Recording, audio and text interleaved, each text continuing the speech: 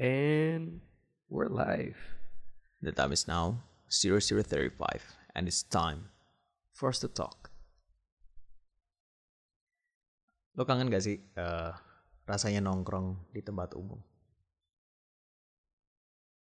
Setelah sekian lama berada di rumah, pastilah. Biasalah. Ya, emang seru sih nongkrong di tempat umum. Dan kalau lu ingat nongkrong di tempat umum, mungkin lu lupa rasanya nongkrong di tempat umum. Cuman kalau boleh gue ingetin lagi, biasanya ada cerita-cerita gak jelas. Ada cerita-cerita antara dari gak penting, lucu, tolol, gelap, ternyata udah malam.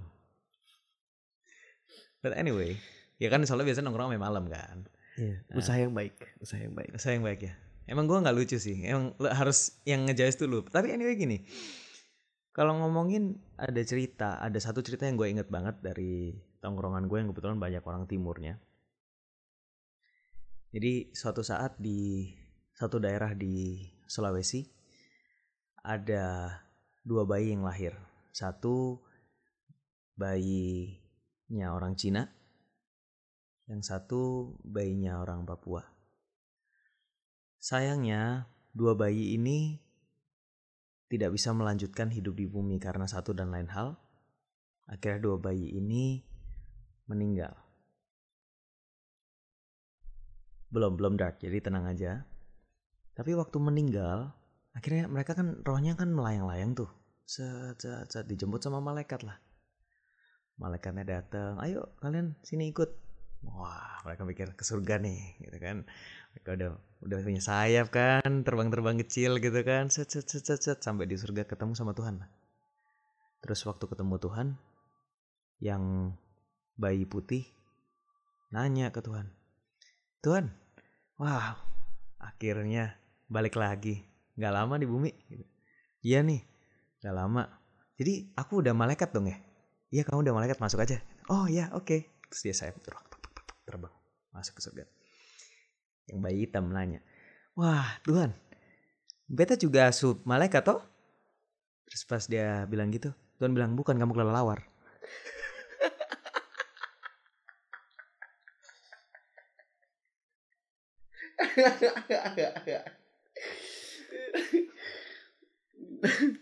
Jokesnya gelap gak? Gelap bro, kan kelelawar. Iya. Nggak, tapi ini lucunya jokes kayak gini itu dikeluarkan sama orang timur sendiri gitu, bukan dari gua. Ini kalau lu cari di internet ada, tapi mungkin kata kelelawarnya diganti paniki. Nah, lu tahu kan paniki itu kelelawar. Jadi sebenarnya obrolan tongkrongan itu seru sampai ada anak yang sok bener, ada anak yang sok iya yang kayak lu ngomongin gua item. Ini jokes, ini bercanda gitu. Tapi ada juga sih yang memang kelewatan, kayak tau ngomongin mak lu apa gitu, misalnya mak lu begini gitu. Ada yang teman gue dia bokapnya nih, jadi dia itu nyokapnya cerai sama bokapnya. Terus habis itu nyokapnya kawin lagi. Nah, kalau cak-cakan atau kalau kata-kataan ya ceng-cengan lah sama temennya itu bilangnya gini, bapak lo 2. Loh, itu kenyataan. Memang bapaknya 2, satu bapak kandung, satu bapak tiri. Bener. Nah, kalau lu gini, tes aja deh, lu ketemu orang yang kebetulan nyokapnya juga kawin 2 kali. Lu bilang bapak lu 2 ke orang itu, ditampol mungkin, gitu kan? Ya. Ya kan. Jadi jokes itu acceptable kalau misalnya lu juga sefrekuensi gitu loh, dan di kondisi yang tepat. Ya kan, nggak mungkin lu pergi ke Arab terus lu teriak satu kata itu ya kan, lu tahu, kebayang, gue ya tahu otak lu main apa. Lu teriak satu kata itu terus abis itu bikin sound effect ya gue tahu lu mikirin apa. Lu akan dilempar batu mungkin gitu. Tapi lu masih inget gak sih teman kita yang kebetulan mukanya Arab banget? Satu joke yang dia pernah lakuin. Jadi yang dia lempar tas ke dalam lift. Jadi Itu lebih dark bro. itu dark Itu sih. lebih dark Karena bro. dia menggunakan fisiknya sendiri untuk ngejokes. Iya, dan practical joke gitu. Dia melempar tas ke dalam lift yang penuh orang sampai semuanya takut. Itu gue bete loh waktu gue diceritain. Padahal gue nggak ada di dalam lift ya. Maksudnya gini, waktu itu ceritanya lagi banyak bom di Surabaya. Nah, dan pasti semua orang panik dong. Karena terorisme itu kita nggak tahu kota mana yang akan diserang next. Nggak tahu di Jawa Timur, nggak tahu Jawa Barat, Jakarta atau dimanapun. Dan ketika teman gue cerita seperti itu, terus dia bilang, lu tahu gak kemarin? Lu tahu muka gue Arab kan? Iya gue tahu gitu loh. Muka lu Arab. Iya gue kemarin lempar ransel gue ke dalam lift. Dan semua orang dalam lift teriak. Panik. Dan itu kondisi Indonesia sedang genting terorisme. Langsung gue gak ngomong sih gue. Tapi gue tahan gitu kan. Ini gak beres nih. Karena Tusun. Kota gue lagi diserang gitu loh. Terlalu sensitif untuk gue. Iya. Ya makanya itu. Tapi kalau misalnya lu sekarang kayak gitu, bisa jadi gak ada yang teriak. Tapi juga tidak menjadi jokes juga. Karena kayak, ini ngapain orang lempar? Iya. Ya kan? Tapi menurutku lucu. Karena in a way kita bisa offended ya. Maksudnya kayak, lu nakut-nakutin, lu gak ngerti apa kita lagi genting gitu. Di satu sisi dia juga bisa marah. Kenapa lu mikir gue ngomong? Iya, siapa tahu dia di tasnya ada kecoa terus dia panik terus dia lempar. Mungkin. Siapa tahu dia pengen nahan pintu lift yang lagi mau ketutup pakai tasnya. Biar kayak film-film action gitu. Bener. Anyway, balik lagi. Jokes lu itu akan lucu ketika nemu pendengar yang tepat. Atau mungkin ya resipien yang tepat. Bener. Kayak contoh lu mau ngejokes selucu apapun, ya kan? Lu ngejokesnya di depan orang yang tidak bisa mendengar, tidak akan terdengar lucu. Karena mereka gak bisa denger. Ya jelas dong Bambang. Iya kan? Bener. Dan emang jokes-jokes kayak gini tuh hanya bisa dilontarkan di tongkrongan. Gak hanya di tongkrongan. Menurut gue di publik ini sudah mulai bisa. Tapi ada orang yang menurut gue gak jelas. Dan dia gak lucu. Dia merasa dia lucu. Mungkin suatu saat dia akan lucu. Semoga dia berpikir gitu. Tapi menurut gue gak lucu. Karena apa? Jadi ada kebetulan di TikTok itu orang yang ngejokes yang mau meniru gayanya komedian yang kita kenal tidak bermoral. Oke. Iya, gue kebayang beberapa figur. Coki Pardede ya kan. Orang menganggapnya tidak bermoral. Kalau menurut gue dia moralnya bukan moral pada umumnya, tapi dia punya moralnya sendiri. Benar. Nah, dia niru gayanya Coki. Sedangkan Coki aja udah diserang gitu mati-matian. Dia meniru gayanya itu supaya apa? Oh, lagi ngetren nih. Padahal ya nggak lucu. Dan malah dia terkesan, oh nggak jelas nih orang ngapain. Kayak gue ngejokes yang tadi soal yang kelelawar atau mungkin tuli. Gue yakin orang di luar sana pecinta kelelawar atau mungkin orang yang tuli nggak bisa dengar. Tapi yang kelelawar itu mungkin ada yang ini marah kayak kenapa lu ngata-ngatain kelelawar salah apa? Sebentar, mohon maaf. Kayaknya di cerita tadi tuh yang dirugikan bukan kelelawarnya. Oh iya. Orang timurnya. Oh iya. Nah padahal ini jokes dari orang timur. Kenapa gue yang diserang? Kebetulan karena gue yang ceritain. Nah. Tapi lu harus tahu bro. Enggak, lu harus tahu. Kayak ada peraturan dalam sebuah. Maksudnya dalam jokes publik gitu ya. Ada aturan bahwa kalau lu punya kesengsaraan atau masalah itu, lu boleh kata-katain soal itu. Misalnya lu cacat gitu. Lu boleh bikin jokes tentang kecacatan karena lu cacat. Dan kayak kalau lu bilang soal orang timur, kalau lu orang timur, lu boleh ngejok tentang orang timur. Itu hak lu sebagai orang timur. Gue orang timur, Jawa Timur. Maksud gue gini, gue pun di tongkrongan gue yang Cina-Cina, gue dibilang bukan orang Cina, gue hitam. Ketika gue nongkrong sama yang tidak ada keturunan Cina sama sekali, gue dibilang gue orang Cina karena gue sipit. Jadi gue di mana, gue juga nggak tahu. Terus kadang-kadang kalau orang bingung lihat kulit gue dan lihat mata gue dibilangnya orang Manado. Padahal kalau gue ke tongkrongan Manado, gue nggak diakuin meskipun gue bisa bahasanya dikit-dikit dan makan makanan yang haram. But anyway, iya kan, ngerti maksud gue. Jadi posisi kita belum tentu harus jadi orang itu. Memang itu pandangan publik seperti itu. Tapi kenyataannya toh, karena gue sering nongkrong sama orang timur, jadi gue ngerti jokesnya. Nah tapi orang yang nggak ngerti kalau gue nongkrong sama orang timur bakal mikir nih orang ngapain ngata-ngata orang timur. Lu pikir orang di sana suka digituin padahal yang bikin jokes orang timur. Jadi seolah-olah gue yang merendahkan orang timur.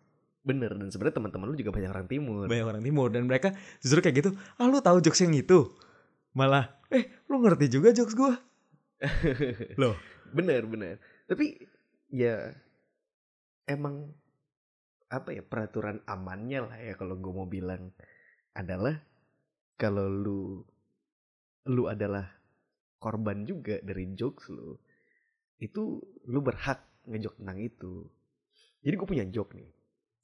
Ada 2 orang pedofil masuk ke bar. Dari satu kalimat pertama ada 3 kata yang haram ya kan? 2 kata, pedofil dan bar. Enggak sih, bukan kata-kata yang haram, kelakuannya.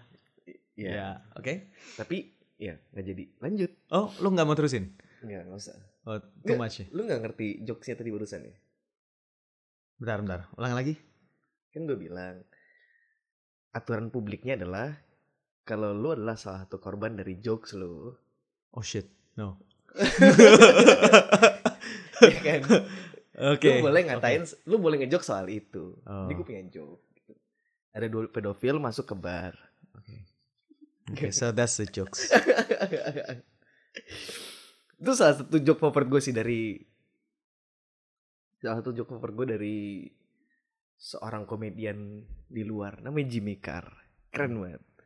Dan dia tuh, wah bro, kalau dibilang Coki Pardede itu kontroversial, mungkin kalau Jimmy Carr kesini udah dirajam. Dia ngejokes tuh ke panggung gitu. Oke, silakan ada decide lu mau jokesnya sedark apa. Jadi dia mulai dari jokes yang gak terlalu dark, makin dark, to the point yang crowd udah gak ketawa, udah gak bisa tolerate gitu. Jadi lu bayangin level dark joke-nya dia tuh udah berapa ya? Itu kalau di Indonesia bro, UU ITE. Iya, jadi akhirnya kita tuh nggak bebas untuk bercanda ya. Iya. Karena mungkin point of view pemerintah, iya kalau ini menimbulkan kegaduhan publik, ini merusak ketentraman publik, ya. Jadi sebagai misalnya yang komedian nih, kalau gue dari point of view komedian, nah gue sebagai komedian ngasih jokes seperti ini yang mungkin orang-orang belum bisa terima, ya udah nggak usah ditonton. Gue jadi tahu ya kan kalau itu ternyata nggak selaku itu. Tapi toh kalau misalnya ditonton, berarti ada pasarnya. Benar. Tapi komedian jadi bingung, terus gue harus ngelucu apa? Itu sih. Gue jujur ya, gue tuh lumayan kesel dengan pembatasan komedi-komedi di Indonesia gitu. Gue salah satu penikmat dark jokes. Dan karena dark jokes menjadi suatu hal yang dilarang dan cukup keras, karena sudah ada beberapa komedian yang menerima konsekuensinya. Jadi stoknya dikit bro. Tapi memang itu ntar argumennya bakal begini. Ya kan jokes gak cuma dark jokes. Lu mau gue jokes tentang apa? Tukang apa? Masa lo mau gitu lagi? Balik ke zaman itu. Tapi ya gak apa-apa, itu masih valid sih jokesnya. Cuman kalau misalnya semua komedian kayak gitu, ya udah segitu-segitu aja jokesnya. Iya, sama aja kayak gombalan ujung-ujungnya bapak kamu lagi. Iya. Siapa tahu bapaknya udah meninggal. Oh, bangke. Loh, iya kan? Ya, lu bener. menyinggung gak itu? Menyinggung. Misalnya lu punya teman bapaknya udah meninggal. Bapak kamu tukang sampah ya. Nah, udah 2 tuh jokesnya yang menyinggung. 1, bapak gue udah meninggal, dia nyangkut-nyangkutin bapak gue. 2, dibilang tukang sampah padahal bapak gue mantan direktur. Terus marah, terus nggak berteman, nggak jadi gombal-gombalan. Kan? Beloknya jauh ya Pak. Ya bener sih, menurut gue emang Indonesia belum siap menerima. Tapi akan menerima kalau menurut gue, karena udah mulai banyak orang yang aneh-aneh dan diterima. Aneh itu nggak apa-apa bro. Aneh itu kita menerima. Menurut gue Indonesia sangat mengembrace yang namanya aneh. Bener sih. Tapi kalau udah menyinggung itu udah susah bro. Nah menyinggungnya itu sendiri juga ini sih apa? Harusnya memang sesuai norma. Gua akuin sesuai norma tertentu, misalnya gini. Gua lagi di satu daerah A, gua nggak bilang ini daerah fiksi ya. Di daerah itu kalau lu pakai topi sombrero, terus lu nggak di dalam lingkaran sambil nari-nari, lu akan dimakan beruang laut. Bangke gue tahu lagi. Nah, lu udah tahu gitu kan, norma di sana tidak boleh seperti itu. Tapi lu lakuin. Kalau misalnya lu dimakan beruang laut, salah siapa? Ya salah beruang laut. Ya bukan, itu ya salahnya lu karena lu mikir barusan. Ngapain gitu dipikirin gitu kan. Tapi anyway, ya lu udah tahu normanya di sana nggak boleh seperti itu. Tapi tetap lu paksain. Toh kalau misalnya konsekuensinya lu ditolak di sana, ya udah, itu udah konsekuensinya. Tapi menurut lu lucu gak sih? Kayak norma sekarang tuh udah aneh menurut gue. Kayak gue banyak bertanya-tanya sih sebenarnya. Satu, kenapa makin kesini gue ngerasanya ya orang makin mudah tersinggung. Gue nggak tahu apa mungkin orang zaman dulu jauh lebih Toleran atau mereka memang jauh lebih berhati-hati dalam bertutur kata. Mungkin juga loh, maksudnya tidak ada yang semenyimpang itu. Ya. Entah itu dari sisi joke, entah itu dari sisi serius, entah itu dalam public figure dan lain-lain gitu. Atau memang generasi kita yang terlalu mudah tersinggung gitu. Dan kedua, kenapa normanya makin kesini? Ini fenomena yang gue lihat ya, yang menurut gue cukup unik.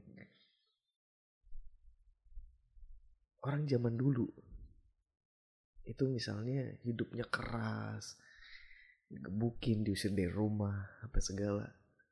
Gedenya sukses. Iya kan? Kita di rumah, jangankan digebukin bro, dimarah-marahin, dilarang-larang aja, mental health. Itu lucu banget, gak tau kenapa. Maksudnya gini loh. Gue sebagai psikolog gue concern dong. Kenapa generasi sekarang itu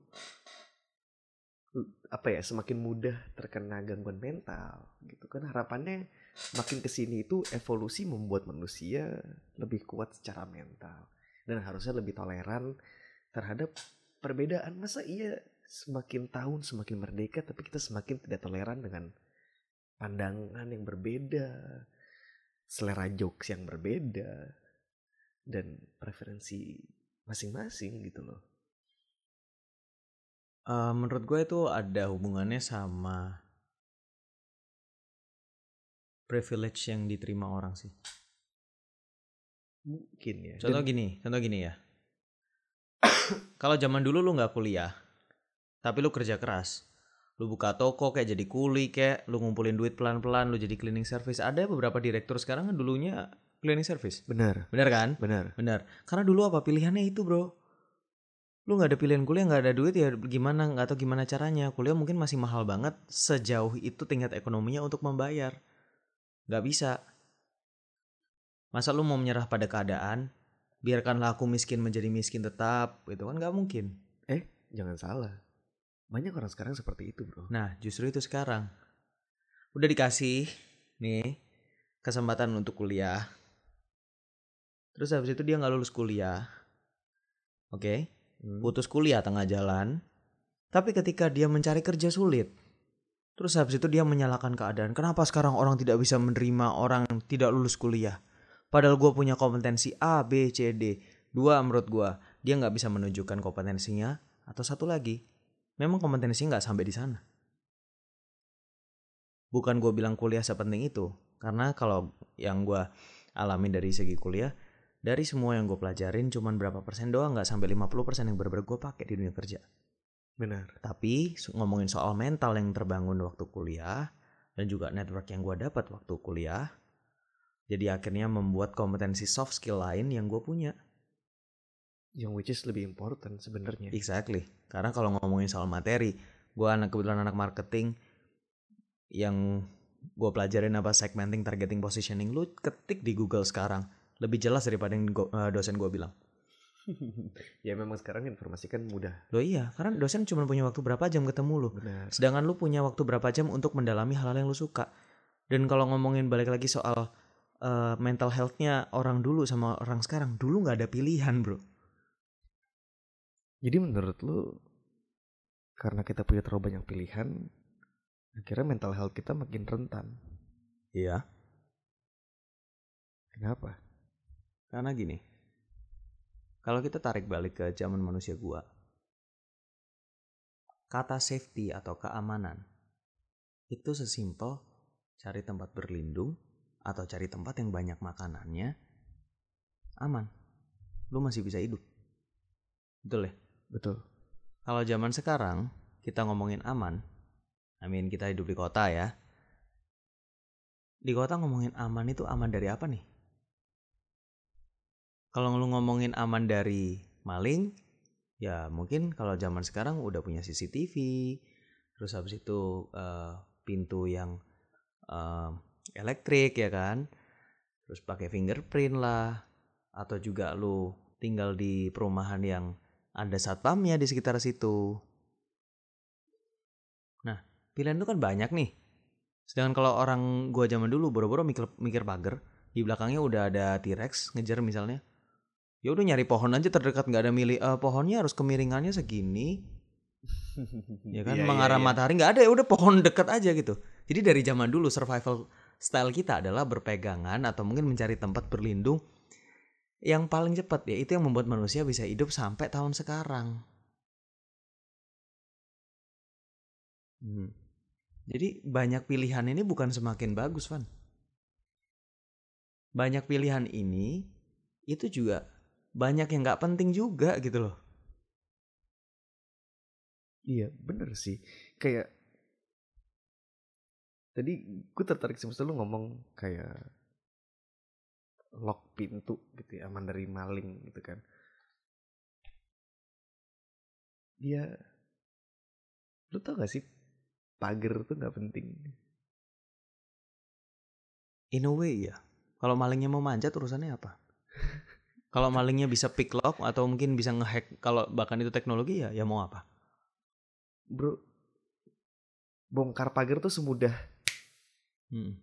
itu fake safety untuk kita merasa bahwa we're doing something supaya kita menghindari maling. Dan kadang-kadang maling itu bisa jadi orang-orang terdekat yang di dalam sendiri. Waduh, baiklah. Ya benar sih ya. Tapi gue ngerti sih maksud lo. Jadi intinya, jadi kita merasa semakin sulit untuk make decision, semakin sulit untuk kita mengontrol, ibaratnya kan. Kita kehilangan sense of control. Iya, karena dulu yang dikontrol itu simple gitu. Iya. Lo tinggal ngelakuin A and everything's under control, quote and quote ya. Sedangkan sekarang tuh kayak misalnya lo bikin pagar, wah masih kemalingan, beli lagi ini, beli lagi itu ya. Kira kok kita tidak bisa mengontrol apa-apa gitu. Cuman lucunya menurut gue, kita bisa mengontrol kita mau konsumsi konten yang mana. Kalau kita tarik balik lagi ke kontennya, kenapa kita malah kontrol konten kreatornya? Itu nggak make sense. Iya kan? Tapi kenyataannya gitu, memang levelnya orang-orang di situ. Jadi kalau misalnya kan nggak mungkin nih orang-orang gua yang tadi ya Namanya anggap aja si Centong itu namanya si orang guanya itu. Siap. Ntar kalau gue sebut nama orang beneran katanya penistaan lu. Mau baper lagi. Iya. Nah, kan si Centong ini dia waktu itu manjat pohon. Tat, karena di belakangnya ada mungkin hewan buas. Kecoa. Serem tuh. Serem kan? Kecoa apalagi kalau terbang. Dia panik tuh. Di atas pohon. Tapi ternyata pohon itu lapuk udahan. Terus pohonnya tumbang. Masa dia nyalahin? Wah, kurang ajar. Gue gak punya sense of control nih. Pohon ini lapuk. Padahal masih ada pohon di sebelahnya yang sana. Kan gak bisa kan disalahin kayak gitu. Nah, itu maksud gue. Kayak, in a way iya bener. Kita jadi punya banyak pilihan. Tapi kan yang kita kontrol adalah harusnya bukan pilihan apa yang ada. Tapi yang kita kontrol adalah apa yang kita pilih. Betul. Termasuk itu akhirnya nanti ngefek ke lu baperannya terhadap hal apa. Kalau terhadap hal-hal receh, lu baperannya, ya mungkin memang level lu di situ. I'm sorry, ya emang level lu segitu. Gue enggak sih, I'm not sorry. I'm thankful that your level is still there. Dan I'm also thankful kalau misalnya lu sadar. Ya. Tapi gue mau ngebantah kata-kata yang tadi sih. Maksudnya lu bilang terlalu banyak pilihan tuh gak bagus. Menurut gue terlalu banyak pilihan itu oke kok. Karena lu jadi punya options yang lebih gitu. Tergantung kebutuhan lu apa. Maksud gue gini. Kalau zaman dulu lu cuma punya gua atau manjat pohon. Saat itu gue punya lu. Iya, punya gua. Ini maksudnya pilihan lu adalah gua atau pohon. Ya. Saat itu sudah menjadi tidak efektif, lu gak ada pilihan lain. You ran out of options. Sekarang lu gak bekerja satu, misalnya pagar gak bekerja, lu bisa pakai yang lainnya. Tapi ya kayak yang lu bilang gitu, realitanya adalah kenapa kita menjadi berusaha mengontrol opsi yang kita punya. Masakah iya kita mengontrol kayak lu jangan bikin lock fingerprint dong, lu bikin pagar yang lebih bagus aja. Itu kan bukan kontrol kita. Kita mengontrol optionnya ada fingerprint, ada card swipe, ada kartu hotel, ada pagar. Kita tinggal pilih mana yang mau kita pakai. Gini, deep inside sebenarnya gue tidak against banyak pilihan, karena banyak pilihan itu juga efek dari perkembangan. Benar ya? Iya. Semakin berkembang satu society, semakin banyak pilihannya. Benar ya? Jadi kalau misalnya kita punya pilihan banyak, tapi kita tidak dilengkapi dengan sistem di otak kita untuk memilih hal yang penting, atau concern terhadap hal yang penting, atau khawatir dan benar-benar care terhadap hal yang benar-benar penting, kita akan end up insecure karena gak punya sense of control itu tadi. Benar. Dan ketika kita insecure, hal yang paling konyol yang kita gak pernah sangka-sangka, itu kita bisa baper. Gak usah ngomong dark jokes deh, hal-hal yang simple aja. Lu kayaknya hari ini bajunya itu lagi, misalnya. Iya. Nah tapi ternyata memang kita punya duitnya untuk beli baju ya satu itu doang gitu misalnya. Tapi kita lagi berusaha keras. Jadi akhirnya suatu saat ketika kita punya duit untuk beli baju yang mewah atau gimana, akhirnya nih lihat gue udah punya mewah. Tapi saat kita dikatain pas punya satu baju itu doang, ego kita terluka. Yang sebenarnya itu nggak penting. Nggak penting gitu loh. Dan ya udah, emang lu punyanya satu mau apa?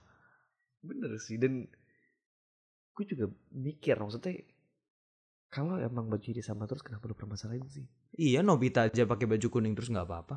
Iya, gue nggak pernah marah. Doraemon aja nggak pakai baju gue nggak marah. Oh iya. Tapi serius, maksud gue fashionista ya. Maksudnya fashion gue nista. Gue fashion nista. Iya, oh, iya. Fashion gue nista. Oh iya. Dan gue nggak pernah tuh komen kayak baju lu itu aja. Gue pernah komen tuh 1 kali seumur hidup, seingat gue ya. Ke gua kan. Bukan. Lu pernah bilang baju lu batik mulu gitu kan. Kan Iya. cinta Indonesia, Bro. Itu kan fenomena yang berbeda. Tapi maksudnya gue pernah komen itu soal seseorang gitu. 1 kali seingat gue. Kayak ya lalu tiap ketemu bajunya itu doang. Dan itu tujuannya apa ya? Gue ngomong gitu karena gue pengen ngasih sesuatu. Maksudnya dia kan suka pakai jaket gitu orangnya. Ya mungkin lo tahu siapa lah yang gue ngomongin. Maksudnya dia suka pakai jaketnya sama terus. Akhirnya gue bilang, jaket lu itu tuh mulu, nih jaket baru. Gitu. Satu-satunya gue ngomong baju seseorang sama mulu tuh gue komplain. Tapi jangan salah, kalau dia orangnya ternyata minimalis, ditolak, ntar lu yang baper. Ya kan? Ya kan bener gak sih. penting kan omongan kayak gini. Maksudnya kayak, bukan gak penting omongan kayak gini. Tapi maksud gue lebih ke arah gak penting. Apa ya, lu ngomongin soal jaket dong terus baper gitu. Terus habis itu pas lu ngasih, lu ditolak, lu baper. Padahal sebenarnya ya udah memang orangnya gak butuh mungkin. Kenapa lu yang baper? Dia gak minta juga sama lu. Jadi ketika lu menerima sesuatu pun, it's purely out of gratitude. Ketika lu memberikan orang satu barang pun, itu juga pure karena ada purpose-nya, lu care misalnya. Tapi itu aja yang lu udah lakukan dengan dasar positif, orang tetap baper. Baper bukan naksir sama lu, maksudnya baper yang ini ya, konotasi jelek yang kayak apaan sih gitu. Tapi ini agak belak dikit sih. Cuma waktu itu gue pernah ngobrol sama seseorang. Dan dia menyadarkan gue satu hal yang menurut gue keren. Gitu. Jadi saat kita suka sama seorang dan kita deketin, gitu, kita effort buat dapetin mereka, kan kita pengen dia suka juga sama kita. Betul. Terus saat dia nggak suka sama kita mulai merasa kayak nggak adil gitu, kayak kalau nggak suka sama gue udah effort sekian banyak, terus ini hasilnya gitu. Dan waktu itu gue di posisi itu. Posisi yang mana nih? Yang berusaha. Dan gue cerita sama salah satu teman gue, dan dia bilang, ya lo nggak bisa menuntut dia seperti itu, karena pilihan dia itu kan kontrolnya dia. Kenapa jadi lo yang kontrol? Lo bisa melakukan effort itu kontrol lo. Itu yang bisa lo kontrol. Tapi apa yang lo lakukan tidak semerta-merta mengontrol perasaan dan pilihan dia. Dan di situ gue baru nyadar kayak entah kenapa kita sangat ingin semua itu dikontrol kita. Padahal manusia itu kan bukan kontrol kita. Maksudnya gini, manusia lain bukan kontrol kita. Bener, manusia lain bukan kontrol kita.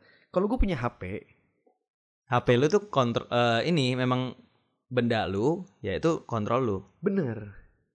Tapi orang lain, even saat mereka jadi quote and quote milik kita, bukan milik kita ya, kalau milik kita permen susu. Bener. Tapi saat mereka quote and quote milik kita tetap nggak bisa kontrol mereka. It's not our rights gitu. And yet that's what we want. Yeah. And I think that creates a lot of issue. Yang dibilang kayak, oh cewek kan tempatnya di dapur. Ya mohon maaf ya, maksudnya ada orang-orang yang mengkontrol seperti itu. And that's how much we control people. Sampai sekarang fenomenanya jadi ke content creator.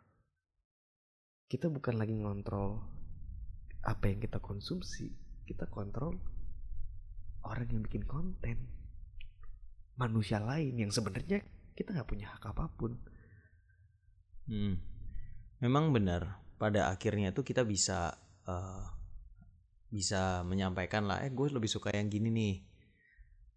Iya. Ya. Itu kan termasuk salah satu cara untuk mengontrol, ya kan? Iya. Menurut gua sah-sah aja, to the point of lu tidak memaksakan atau merugikan. Maksud gua gini, ketika orang itu kontennya merugikan orang banyak, oke, Iya. itu ada kemungkinan untuk orang itu ya mungkin untuk apa ya, rethink atau mungkin ya cari yang lebih membangun. Karena kalau Benar. bayangin lu kayak ayo semua anak-anak SMA sekarang mari kita bunuh diri. Iya, itu udah Kan jelas. aneh kan gitu loh. Tapi lah itu orang itu bisa di cancel nggak kayak artis-artis lain? Bisa dong. Menurut gua nggak semerta-merta di cancel. In a way di cancel mungkin akun itu di report. Benar. Ya kan. Karena kalau lu kasih publicity juga sama aja lu nyebar lagi. Yes. Itu contoh yang kita udah sering lah dengar hal ini. Cuman di balik orang yang aneh yang tadi bilang ayo anak-anak silakan bunuh diri, orang yang komen-komen juga mending lo aja yang bunuh diri bla bla bla bla bla, bisa jadi dia juga insecure. Dia sendiri di lingkungan keluarganya dia nggak punya kontrol terhadap lingkungannya, ya kan, terhadap dirinya sendiri bahkan. Makanya dia kasihan tidak ada pelampiasan, dia harus melampiaskan di sosial media. Dan itu fenomena yang terjadi yang mungkin jarang dibahas, jarang diakuin juga sama masyarakat. Contoh ada bapak-bapak, ibu-ibu di Facebook yang kalau mulai masuk ke Instagram, bu, bapak mending balik ke Facebook sana. Ya kan, sampai ada yang bikin konten kayak gitu kan. Karena apa? Bu, ini hal yang normal, ini nggak apa-apa, ini normal aman segini. Misalnya kayak orang seperti ini, ibu mungkin nggak pernah lihat di Facebook, tapi di Instagram hal yang biasa. Iya, dan mereka berusaha untuk mengontrol semua itu. Iya. Tapi lucu ya. Dari tadi kita ngomongin soal kontrol. Bagaimana kita tidak nyaman, not being in control, baperan. Bukankah kita bikin ini menandakan berarti kita juga baperan? Bisa jadi. Atau nggak perlu gitu ya. Kenapa Anda berbicara seperti manusia senja? Oh iya, kan soalnya udah after midnight. Kalau after midnight bukan senja bang, subuh. Tergantung di belahan dunia mana. Enggak, di belahan dunia manapun namanya after midnight subuh. Ya udah nggak usah baper gitu dong. Oh, iya, So maaf. it's getting late. Good night.